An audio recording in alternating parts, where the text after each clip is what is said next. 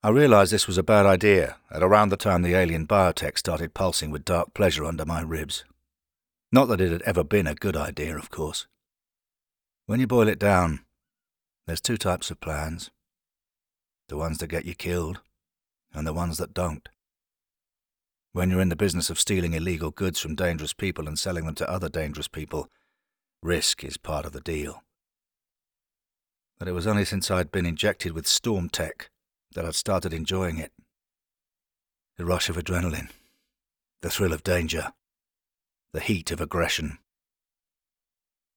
The polymer atrium of the spaceport with its recycled oxygen and pallid lighting was freezing, but my skin was flushed and prickling with fresh sweat. My breathing shallow, my hands twitching by my sides. I think I was even salivating for some action. Moist, sticky saliva filling my mouth like treacle. I grimaced. I hated when my body did that. Twitchy hands were acceptable and sweaty skin I could handle, but I was never going to get used to a sudden mouthful of saliva. The storm tech only got this keyed up when I was walking into something no sane person would consider. Nothing for it but to press on, keeping a watch on my body and my surroundings, breathing hard, sweat snaking down my spine. I stepped into the spaceport terminal. It was frantic, in the way only spaceports can be. People wandering around and clutching e-tickets, queuing for zero-gravity nausea meds, whirling to meet flight schedules, all while drones jostled overhead. I cut a path through the crowded chaos. No easy feat for a guy my size, though folks tended to edge out of my way, especially since I was wearing heavy armor, my face concealed behind a helmet with a wide mirrored visor. The humid, hot stench clung to every surface of the spaceport like a bad reputation. The storm tech had elevated my senses, letting me smell the difference between the spicy gunpowdery stink of a suit lined with asteroid dust and the greasy odor of a suit worn by an engine room worker. Between the familiar smell of a human and unfamiliar one of some alien species, the smells all tumbling and blending together and oozing into every pore. Didn't matter which planets or outposts or habitats you went to in the universe, all spaceports smelled like this.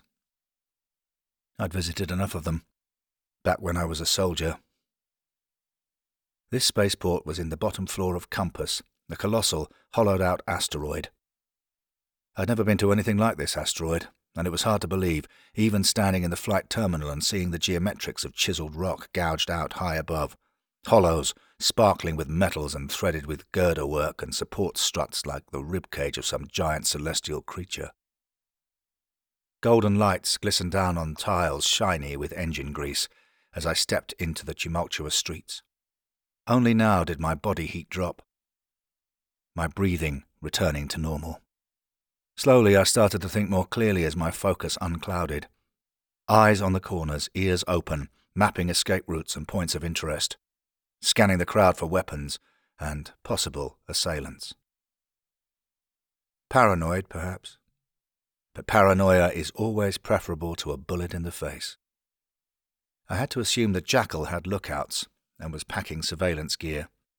You don't become one of the most notorious crime lords on an asteroid of 500 million people without your own healthy dose of paranoia. People clustered around a hexagonal viewport to watch a kilometre-long chain ship soaring by, blue starlight glinting off its silver flank. High-rises towered above the spaceport, radiant with blinking lights. Multi-level shop readouts advertised ship parts, engine repairs, nav system charts, spacesuits, cheap flights and cheaper booze in English, Chinese, Russian, Spanish, and a smattering of alien and off-world dialects. Bleeding stains of neon green and crimson, like angry mist into the air. A crackle echoed from the spaceport. A busted chainship engine, probably. I was the only one on the street who turned towards it. Without the storm tech bolstering their senses like mine, the average human wouldn't have heard it, or the distant warble of engines entering and exiting the spaceport, or seen the guy in a high window shooting a needle of synth silver into his arm.